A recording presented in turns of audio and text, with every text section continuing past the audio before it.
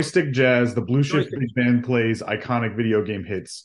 It's put out by a label in LA called I Am 8-Bit. They are sort of video game collectible specialists, so they release original soundtracks on vinyl and special edition cartridges of old school games, Nintendo games, and stuff like that. And they've been amazing to work with. So we recorded this album in January of 2020. And then the entire world shut down, a couple of months later.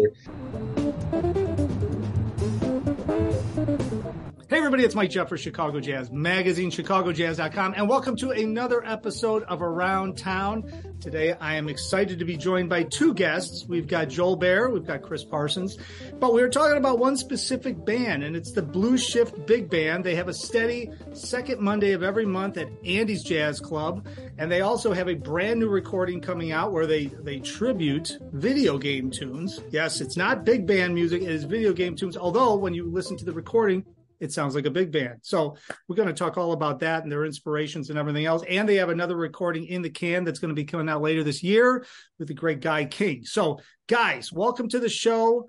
And, I'm always curious, how did this big band start? Now, I know how tough of a project it is to get everybody together, everybody like-minded together, but there's got to be two guys that actually kicked this off, and it was you two guys. So how did you guys first meet? Chris, you want to take this one and fill us in a little bit on how you guys first met to even form this band? Yeah, Joel and I met a long time ago. I can't count that high, but we met in college, went to school together, and we were in combo together and a few other ensembles and really hit it off as friends, had a lot of similar interests. And when we graduated, we would play together on a church gig, and Joel would get me on some blues gigs. But we would always talk about this love of big band that we had. And gosh, it was probably 6 or 7 years ago at this point. Joel calls me up and says, "Let's just start one." He had enough stock charts. We just kind of started off as a reading band, and pretty quickly realized we could do something with this, and shifted pretty quickly to doing original arrangements for the band. And yeah, been going strong ever since. So Joel, I mean, you're a drummer, I'm a drummer, right? And we have our probably our favorite big band drummers. But it's one thing to be able to play the music of Count Basie, play the music of Ellington, play the music of oh my gosh, all of those different incredible bands, all the way back from the beginning of the turn of the 20th century. But to start putting a band together and get out of the reading side of it and actually get into the part of like writing, composing, arranging your own original stuff, that's a whole other animal, and that's a whole other project. So, I mean, Joel, how did you guys decide you wanted to start doing originals? Did you guys play together as a big band for a while and say, okay, I've got the right guys here, I've got the right guys that are going to understand what's happening, and they're going to really be into doing this, and we're going to work together and really create a band rather than just people showing up to read stock charts? Yeah. So as Chris said, it did start as a reading band. And then as we started getting more consistent personnel and guys who seemed to really like doing it, I started thinking about wanting to record. And the thing about recording is, for me, there's no reason to record a Basie chart or a Buddy Rich chart. We'll never play them as good as those bands played them. They were playing them every night. Yeah. But if we can record new music, we can play it better than anybody else. We can do our thing with it. So I think that was the spark that started us commissioning original arrangements from all kinds of Chicago arrangers. Tom Matta, Mike Pinto, Chris is writing for the band, Neil Carson is writing for the band, Richie Palis. We've got so many great arrangers in the band, John Dorhauer, Nick Roach, Andrew Meyer. So man, we've got a full book of original arrangements that kick, and that's really fun. I love that. Well, and it's also, I know from a big band standpoint, you're talking about a lot more than three people in the band. So you've got scheduling, you've got economics, dealing with all of that stuff and getting together and rehearsing. I mean, how do you guys, Chris, maybe you can take this one. I mean, how do you guys even coordinate all that? Because, people are rearranging their schedules. There's teaching schedules that have to be rearranged. There's all this different stuff. Big bands aren't famous for making millions of dollars for each player every single night they play. So, you've got to have people that really love what they're doing. I really love the music and really love what you guys are creating. I mean, is that kind of the key? Yeah, I mean, I would say first and foremost, Joel and I have very understanding and appreciative wives who let us, you know, uh, create our dreams. But it's just staying on top of it. Being, I think the success Joel and I had is because it's a two-man operation, we carved our niche into what we do when it comes to scheduling and organizing everything. So we're just meticulous on emails, and luckily we have a space where an advantage we have is we have a space where we can rehearse regularly without much interference. So, and I think the other advantage is the guys are bought in to the band Yeah. because we're doing original music and because we're very intentional with paying them the best we can when we can and being as organized as we can. You know, all we're asking the musicians to do is show up and play. Yeah. And that's all a musician wants to do is show up and play creative and challenging music. And I think creating that environment, it's hard scheduling, but everybody is pushing forward now. There isn't much resistance and that makes our lives a lot easier. Everybody it's a band. It's not a collection of readers, and that helps. That's what I love about that. I read the website, and that's exactly what you guys get the word, the band. It's a band, and that's the key to keeping things happening and moving forward. And also, I mean, now it seems like, I mean, I've watched the band, and obviously in COVID, there wasn't a whole lot of live performances happening. But I mean, the fact that you guys have this new recording out, and what's the name of the recording? And let's talk a little bit about this, because I just keep calling it the video game big band recording. But I mean, what's the name? What's the name of this thing? Because so the full title is Joystick Jazz: The Blue Shift Big Band Plays Iconic Video Game Hits. It's put out by a label in LA called I Am 8-Bit. They are sort of video game collectible specialists. So they release original soundtracks on vinyl and special edition cartridges of old school games, Nintendo games and stuff like that. And they've been amazing to work with.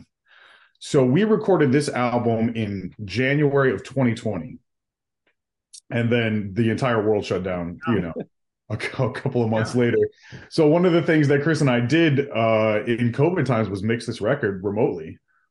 And it took a while to shop it around and find someone who was the right fit for what we wanted to present.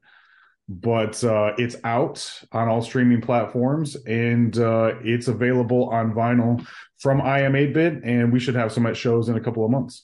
So I Am 8-Bit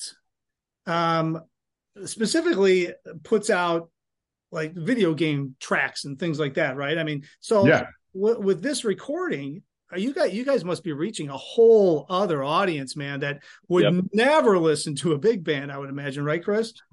Yeah, when Joel presented me with the idea of doing video game music, I was intrigued, but I wanted to approach it the same way, bands of, back in the day, Basie, Vanguard, all those guys, they're pulling from a collection of music. And as I learned researching it, there's a whole world, like there's a new real book kind of being formed right now of video game standards from the 80s and 90s into the 2000s. And I said, well, Joel and I believe in big band as an art form, but you have to have the music connect somehow. And, there's so much music, nobody's recording this in this style. It's a whole new canon. And that was exciting to me because then you could be creative the same way Brookmeyer would have been, or Thad Jones would have been, in how you're arranging and cultivating it. But it's a language that is more universal today than if we were picking tunes from the 40s for a big band. Well, and you're preaching to the choir, because my big thing, and we could talk about this for 5 hours, trust me, is to bring in those casual music fans, bring in the younger people, get them over the threshold into a jazz club, into a blues club where they would never step. And then all of a sudden they think it's like the coolest thing ever because they're there. And then they can go backwards and research everything. And I'm sure you guys didn't just start playing. And Joel, I'm sure you probably didn't pick up a Chick Webb recording. Like the first thing that ever inspired you to play drums was Chick Webb from 1920s. But you went backwards to learn that, And same thing with you, Chris, on guitar. I mean, I'm sure you went backwards, started maybe more of a rock or more of a fusion thing, and then went backwards to find Wes Montgomery and all the other musicians. So, I mean, that's the nature of today. And I think that's part of the reason why, I always talk about, and I say this on the show constantly, is that I don't go and see a jazz band play. I don't go and see a blues band play. I go and see Joel Baer play. I go and see the Blue Shift Big Band play. I go and see so-and-so play because they're influenced by all these styles. I don't care about, I want to go see them play because I like what they sound like. And what you guys are doing to me is you're bringing a whole generation of kids, 80s and 90s kids. I grew up in the 80s. Okay. I'm not that old, but none of my friends are listening to jazz on a regular basis, but when they come out and they see me play or they come out to a club, they just love it, man. And you gotta get that icebreaker, right? I mean, are you guys seeing that at all? I mean, because this has been out for a while. Are you guys getting hit up on social from different people and just like, this is unbelievable? I mean, the album is selling really well. So before we put out this album, we put out an album of originals and standards with Joe Policastro's label J. Root Jazz. Yep. And we are really proud of that record. And it's sold so much less than this video game album has already sold. It's just like, we love standards and we love playing original music, but we needed a hook. And I think that's what, like the new Buddy Rich Big Band, when he launched in the 60s, he was playing R&B charts and pop charts. It wasn't the music of yesteryear. It was like current music. And I think, even these songs that we're playing are 30 years old, but they're sort of, they're stuck in the public consciousness because they keep coming out on new games. You keep hearing these themes over and over again. So yeah, I think we're just tapping into a new canon of songs, like Chris was saying. Well, and you're right. I mean, look at Maynard Ferguson. I mean, when he was going, and all of a sudden, he's playing the Rocky theme and everything else. I mean, people are coming out, they would have never been there. But then he would play like smoking straight ahead stuff and he would expose people to it. And that just launched a whole other generation of jazz fans, I think, So, all right. So with this, where are you guys playing this music? Are you, obviously you can play it at Andy's, but I mean, are you guys getting hit up? Are there festivals involved? I mean, this has to be something that, I could see you guys playing Lollapalooza with this kind of thing. That'd be kind of cool. Yeah. So as we launch this record, we're kind of looking at new places to play. There are video game music conventions and game conventions and entertainment expos. So we're trying to look at all those avenues to bring this music to people who, like you said, they don't know big band, they don't know anything about it, but they know this music and it's important to them. So yeah, we're trying to take it out there, man. We're trying to get it out. What's the next recording? So you got the 80s. Are you going to do like a Madden 26? All the music. Well, so it's funny you should say that, man. We just signed contracts for 2 more albums with this record label. Wow. So one of them is already recorded, and we're going to have to record some extra charts for the third one. But yeah, we're kind of sticking with this this mix of mostly 80s and 90s kind of classic video game tunes from Nintendo and PlayStation and Sega Genesis, like those early consoles that were really influential to me. And we're playing this music at Andy's, but I think the cool thing is, like you were saying, we'll play a couple of video game tunes, and then we're going to play a Charlie Parker tune, and then we're going to play an original arrangement. So people get this music that they're familiar with, but they also get exposed to some music that we love.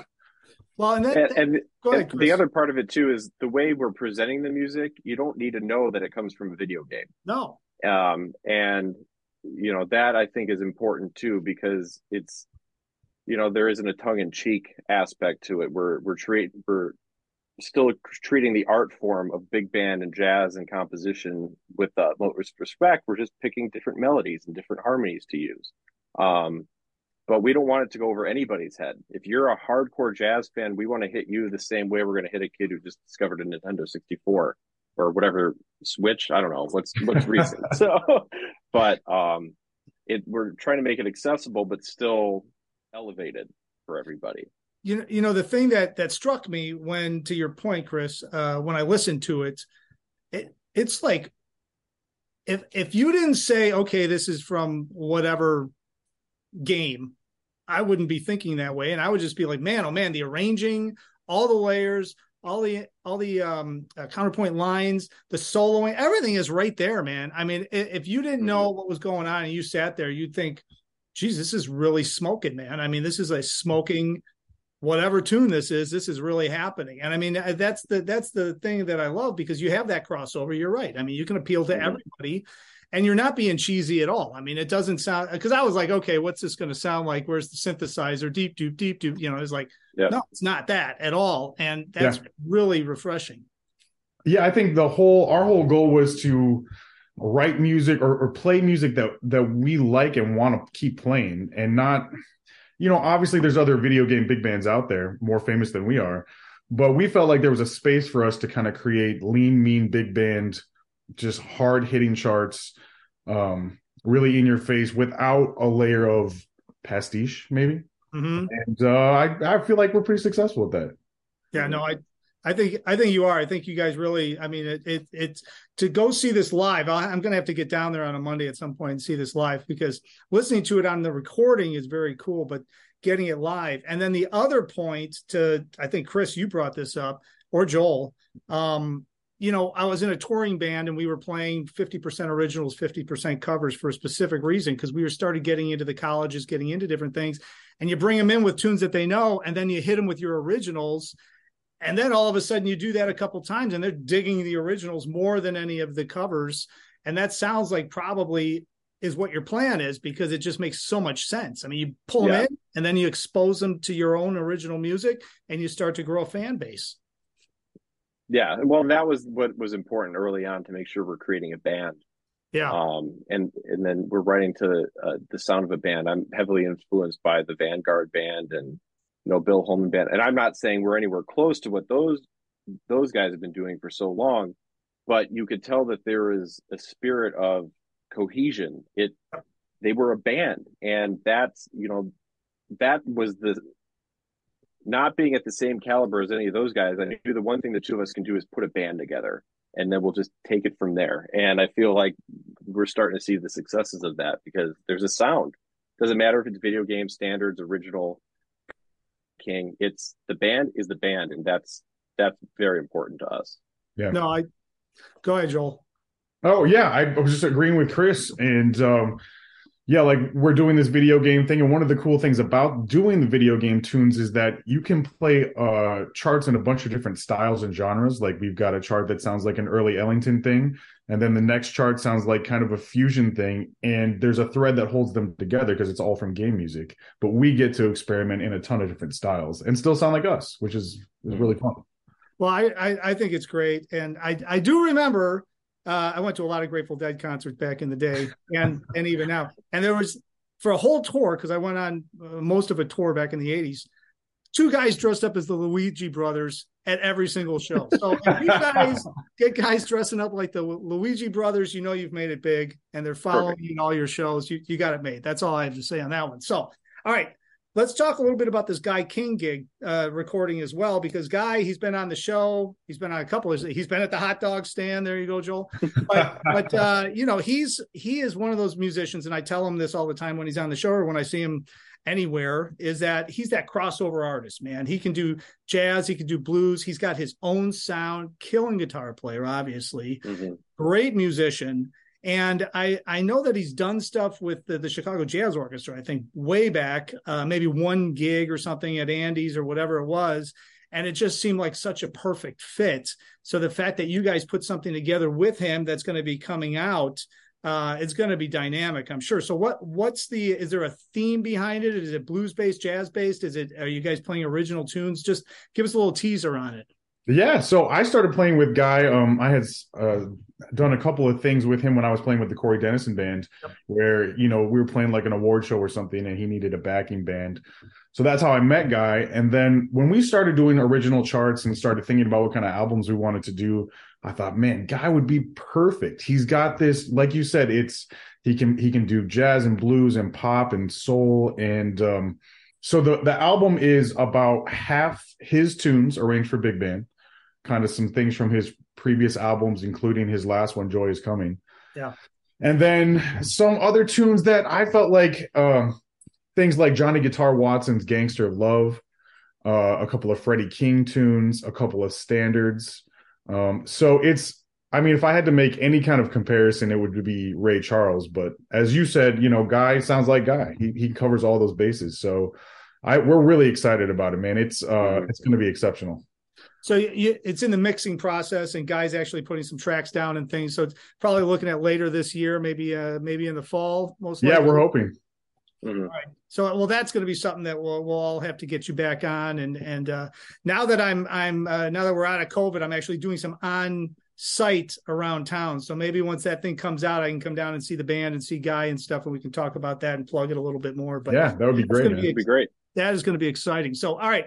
I want to send everybody over to blueshiftbigband.com to get the recording, to get all the information on the Blue Shift Big Band.